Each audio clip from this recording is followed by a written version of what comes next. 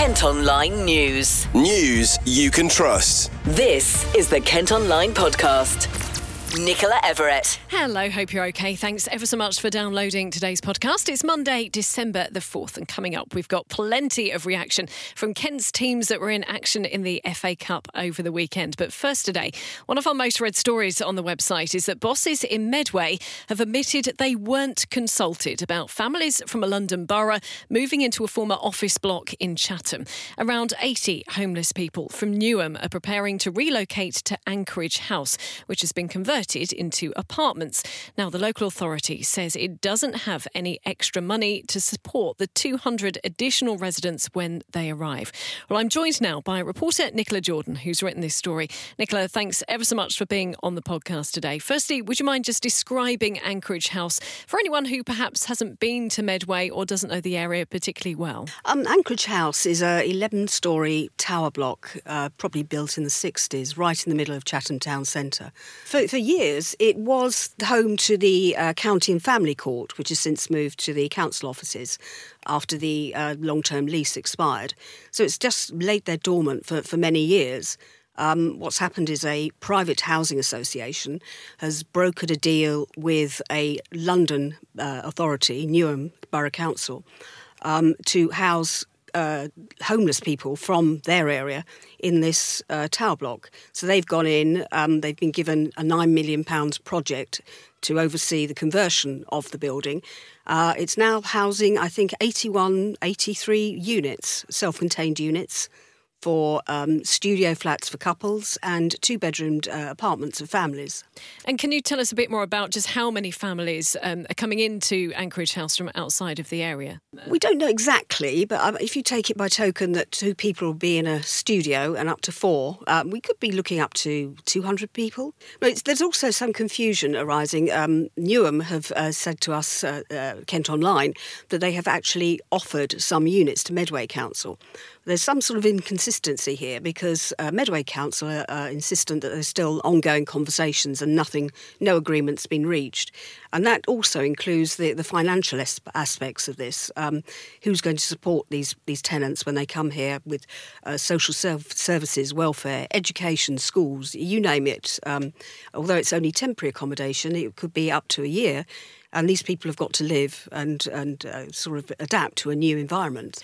I know, Nicola, you've been desperately trying to get more information on this story from the local authority. You have now had some contact with a couple of councillors. What have they said to you? Well, they basically said because this housing association that's brokered the deal has used what's called permitted development rights. That means it doesn't go through the usual planning application process, which is normally through the local authority, where you submit an application. Can often be a complex and a lengthy procedure, and it was brought in by the government back in the 80s, I think. This is known as PDR. So they've not had to liaise with Medway Council, so there's not been the relationship you'd normally get with a landlord, a change of use, for example, from an office block to residential. So there has been some sort of lack of communication, shall we say, between the two. I think there are ongoing conversations. Newham has said that they will be having a point of contact person that will be visiting the Anchorage House to help with people's welfare issues, etc. We've previously spoken to the man who founded Gillingham Street Angels, Neil Charlick. He's been on the podcast. He expressed his frustration and anger, I suppose, about all of this because he says there are plenty of people in Medway who need accommodation. He sees it on a day-to-day basis. And with the cost of living and Christmas coming up, literally today he's put out yet another appeal for more food supplies because it's going to be worse than ever for these people. And Neil, has been homeless himself. He sees these problems firsthand. And I think he's rather angry that, in fact, that Medway homeless people have not been given priority. There are no funds available. There's no emergency fund kitty for these people. So they're going to have to find the money to somehow stretch to help these poor people. Nicola, I'm sure this is a story that we'll be following up again in future. Thank you ever so much for being on the episode. Kent Online News. Other top stories today, and a 23-year-old Ashford man found dead at his home has been described as sensitive and caring. Louis Sutton was discovered at the property in Appledore and is thought to have suffered an overdose. His mum has revealed the artist was addicted to prescription drugs and had battled with depression, anxiety and insomnia. A court's heard a man who tried to steal art from the Libertines Hotel in Margate claimed Pete Doherty was his friend. James Sampson said he'd been given permission to come and go from the Albion rooms as he pleased, with a 43-year-old who's homeless trespassed in August last year and is already in prison. A man's been charged after the attempted theft of a cash machine in New Ash Green. More than £5,000 worth of damage was caused after a vehicle drove into a Co-op store in the Row last week. A 40-year-old from Surrey is due in court later. Now, there are calls to set up a banking hub in a part of Medway as more branches are due to close. Lloyds and NatWest have announced plans to shut their sites in Strood because more customers are using online services instead. Lauren Edwards is Labour's parliamentary candidate for Rochester and Strood at the next election. Well, she's calling on a company called Link to set up a facility which has several banks under one roof and is run by post office staff. She's been speaking to Gabriel from our colleagues at KMTV. So unfortunately already Rochester is a bit of a banking desert, and we don't want that here in Strood. It's really, really sad that the two banking stores are going to be closing. Obviously a lot of people use online banking, but a lot of people really value that face-to-face branch contact, so it's a real loss and we absolutely need to do something about it. I was speaking to elderly people this morning and they are very concerned about this. I think some are saying that their closest bank's now going to be Gravesend, I think, or Sittingbourne, which is miles away. Absolutely. I mean, people are being directed to either Gravesend or Chatham, and that's a really long distance for a lot of people. And as you say, a lot of our older generation really value that face-to-face contact. What could the solution be here? What can local council, what can politicians do in the area? So one of the things I think is really important are these new banking hubs. So this morning I have put in an application to Link, who manage the ATM network in the country and cash access, and asked them to consider this area because there's no banks on the peninsula at all. Strood's just lost two and there's none in Rochester. So we really need to look at better solutions, and that would mean different banks coming into a central location like a post office, and it would really help fix this problem of the banking deserts that we're getting across the country at the moment. We're going to lose Lloyds, we've lost Wilco, you've got an empty HSBC, we're going to have an empty NatWest. What's this going to mean for the high street, the local community, the local economy here in Strood? It might affect the footfall that we get in our high streets, and I'm obviously very focused on doing everything I can to increase footfall on our high streets. So that's why I think a banking hub is a really good solution, because it would mean those people would still be able to come in to the town centre, do their shopping and speak to their bank manager or somebody behind the till, which is really, really important. And I really welcome the Labour Party's announcement today that they will be rolling out the banking hub model if we're in government a lot more widely, because I think it's a really valuable thing that we should be pursuing. Kent Online reports. After a night of heavy rain, there are flood warnings for some parts of the county today. Low-lying areas around the rivers Eden, Edenbrook, Upper River Medway and Upper River Stour are urged to be on alert. The wet weather is set to continue today, and we're being reminded not to drive or walk through floodwaters. One person's been seriously injured after a crash on the A2 near Canterbury. Police were called to the 9-vehicle collision on the coastbound carriageway in the early hours of yesterday. We're told the casualty was taken to a London hospital. Their injuries aren't thought to be life-threatening. Now, as world leaders meet for another day at COP28 in Dubai, a Kent Action Group say their festival this week is crucial for local eco-targets. Canterbury Climate Action Partnership is bringing organisations from across the city together. It'll showcase the positive work that's already being done to tackle climate change. Well, Dr. Carl Wright is from the partnership and he's been speaking to Lucy. It's the third time we've done the festival here in Canterbury. And it's quite a big event. We have a big network where we bring together the local government, obviously the City Council and Kent County Council, but also our community groups, our Residents Association, churches, schools, the local business community, really all the key stakeholders, universities, really to push for zero climate action, zero carbon action. And really it's an opportunity to celebrate. There's lots of doom and gloom about climate, and quite rightly, because we're not meeting the international Paris targets, and that's of great concern to all of us. But at the same time, there's some really good things being done locally here in Canterbury and beyond, and we want to celebrate that and showcase that at our festival, which is essentially on the 9th of December, Saturday the 9th. It's a public event where everybody can come along to at St. Peter's Methodist Church in the centre of Canterbury.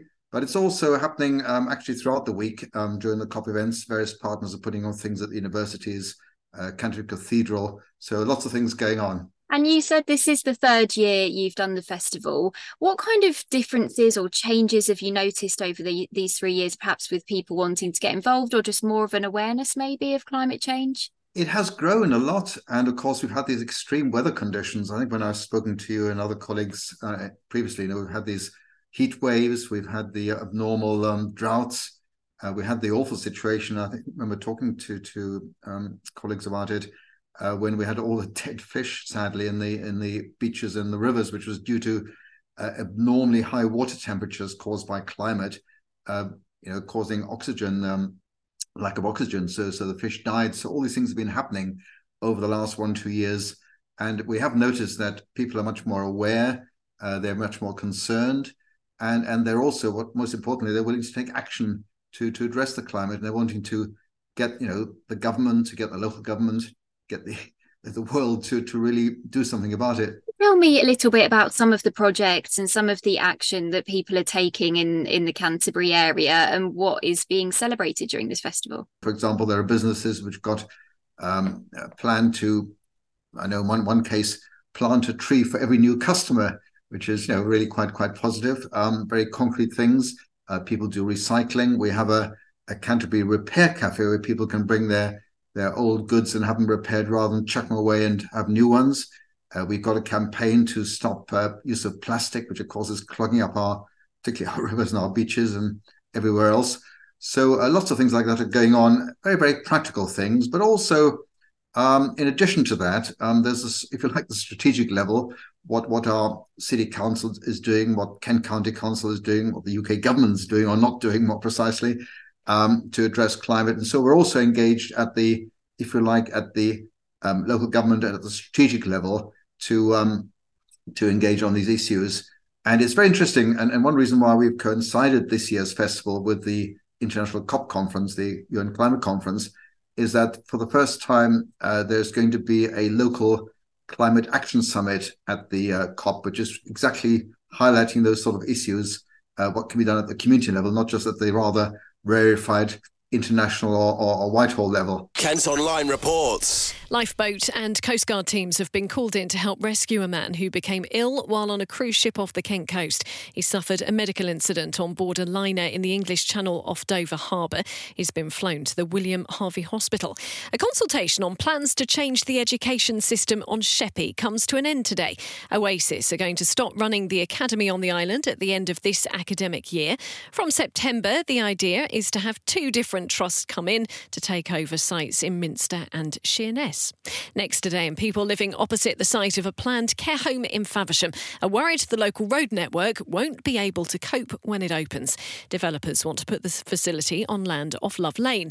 It's all part of a wider development which has already been given outline consent for 154 homes, along with 3 shops, a nursery and a sport facility. Well, Mary and Buster Brown have lived in Love Lane since 1997. They're concerned about safety and think something needs to be done to slow traffic down if the plans are approved. I can't believe it, and we have campaigned for years until I've given up to try and get this road a lower speed limit. And to think you're going to have a care home over there, and fair enough, we always need them, but there are going to be visitors, there are going to be supplies taken there, that's more traffic. And if you want to visit and you've got old parents living there, you might want to take them out. You might even want to take them out in a wheelchair along this road. I wouldn't do it.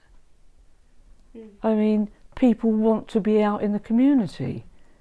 You don't go into a care home to stay there. You hopefully have people that can take you out. I know that if my mum was still alive, I would be taking her out in a wheelchair.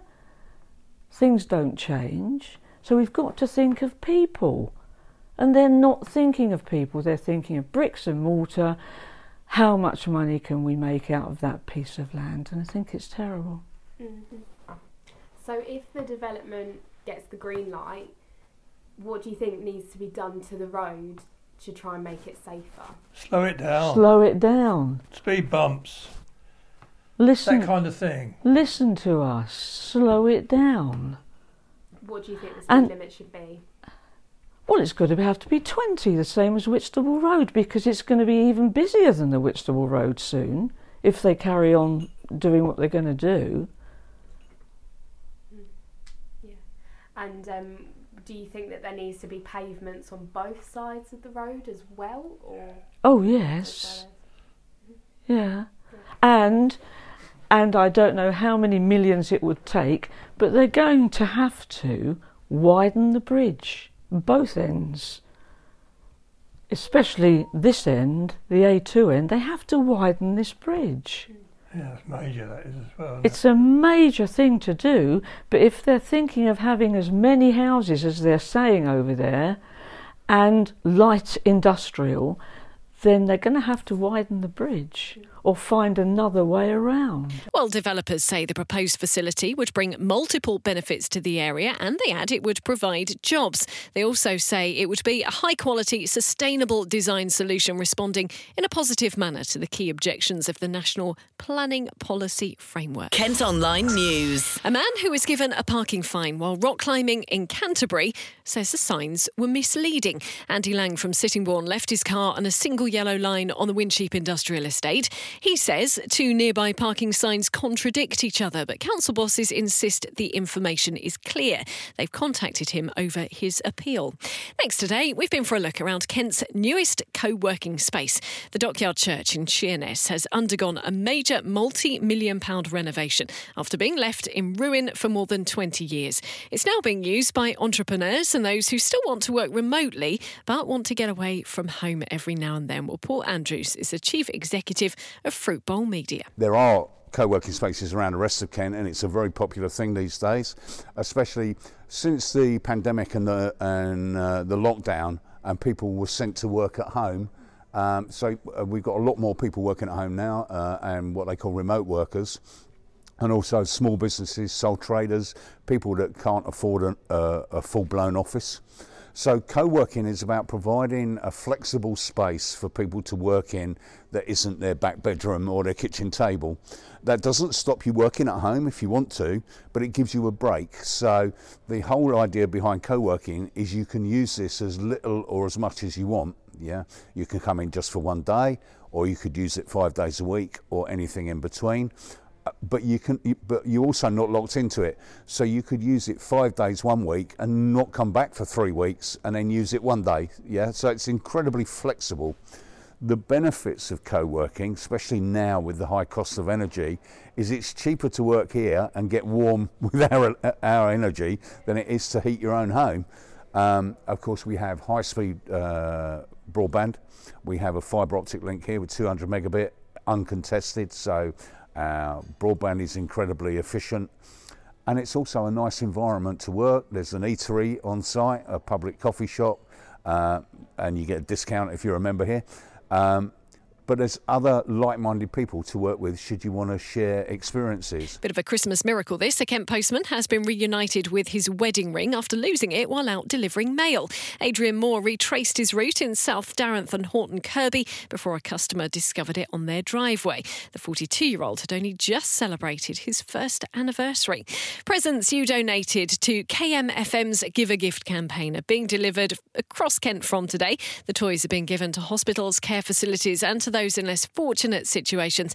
You can follow KMFM, our sister radio station, on socials to see pictures. And Jules Holland is once again going to be filming his annual Hootenanny right here in Kent. The end-of-year party will be pre-recorded at Maidstone Studios next Wednesday. No word yet on which celebrities and musicians will be joining him on stage. Kent Online Sport. Football, and we've got lots of reaction now to massive FA Cup games involving Kent sides over the weekend. Let's start off with Gillingham, who beat Charlton Athletic 2-0 in the second round at Priestfield, thanks to goals from Macaulay Bonne and Tim Dieng. First, here's head coach Stephen Clements. We had a game plan to get after them, how to press them, and the lads carried it out fantastically. And when you start like that, obviously you need to make sure you get your noses in front, and thankfully we did. And with obviously and obviously to go and score a second pretty much soon after was fantastic. But I thought in the second half we could have gone on and got a few more. So that was a message at half time. Let's go again and let's try and get that third goal. So really, really pleased with the boys. They were absolutely fantastic today to a man. They've set some high standards there, and now we've got to try and keep up to them high standards. Yeah, I was just going to say, have you told them now that that's the level that you expect, not just in the cup but in the league games as we move forward? Of course, yeah, and it is very hard to play to them levels week in, week out, but you can do it. That's got to be the aim. That's got to be the aim, and I'm looking forward to reviewing the game over the weekend and picking out the best bits from it and show them where they've done well and how they've done well, and then obviously we can build on that going forward. As you heard, Macaulay Bonne scored the first of the 2 goals, and it was against his former club. Obviously they're a League One side doing well, got some good players in their side, but I think that spurred us on a bit more, having been a home draw, then bring a lot of fans, and I think the start for us was a fast start. When you first header, when you first tackle, it sets tone in the game, and like I said, up until then, and we get the first goal, just score, which is a bit of a sweet one for me because I was taking some real abuse today. But they're the things as a player. Like some players go under, some it spurs me on. I was like, I'm gonna do something basically to say to you, all right, you keep using me, I'm gonna use it, and I end up using it, and it helped my performance during the game. And look, it's just one of the things. You play against a former club. It always happens, isn't it? You play and you score against a club. It's not nice for them, but it's one of the things. That's football. It happens, and so I'm the one going on the last half an hour. Well, Gillingham have been drawn to play Premier League side Sheffield United at Priestfield in the third round of the competition. Next up, we got reaction from Maidstone United, who pulled off a shock 2-1 win over Barrow to make it through to the third round for the first time since 1988. Here's their manager, George Elakobi. Overriding emotion is a wonderful achievement by our group of players, by our supporters, by Maidstone United Football Club. Again, I gotta say a big thank you to Pete Wire and his management team and his players. They showed us every bit of respect in how they set up, in how they started the game and how they ended it, pushed us all the way to the end. It was a fantastic FA Cup second round, and finally the magic is taken through in terms of how we've gone about it as a football club. This result is history in terms of how our players have gone about it, and what a way to win it by Beveridge. They'll face either Stevenage or Port Vale next, and finally Ramsgate will be looking to pull off a giant killing tonight as they travel to take on AFC Wimbledon. They'll be in front of the TV cameras. Here's manager Ben Smith. I've always liked these, the FA Cup competitions. I've always done quite well in. Not to this magnitude, but I've always, punched above our weight in terms of the club we're at. I like going up against teams you've never heard of before, you've never played against, because it's that one-off game. Tactically it's a challenge. Can you, tactically outwit the opposition? And I say there's no need to motivate players for these games. That's already done. It's a great opportunity for players to showcase what they can do, and go out there and enjoy it.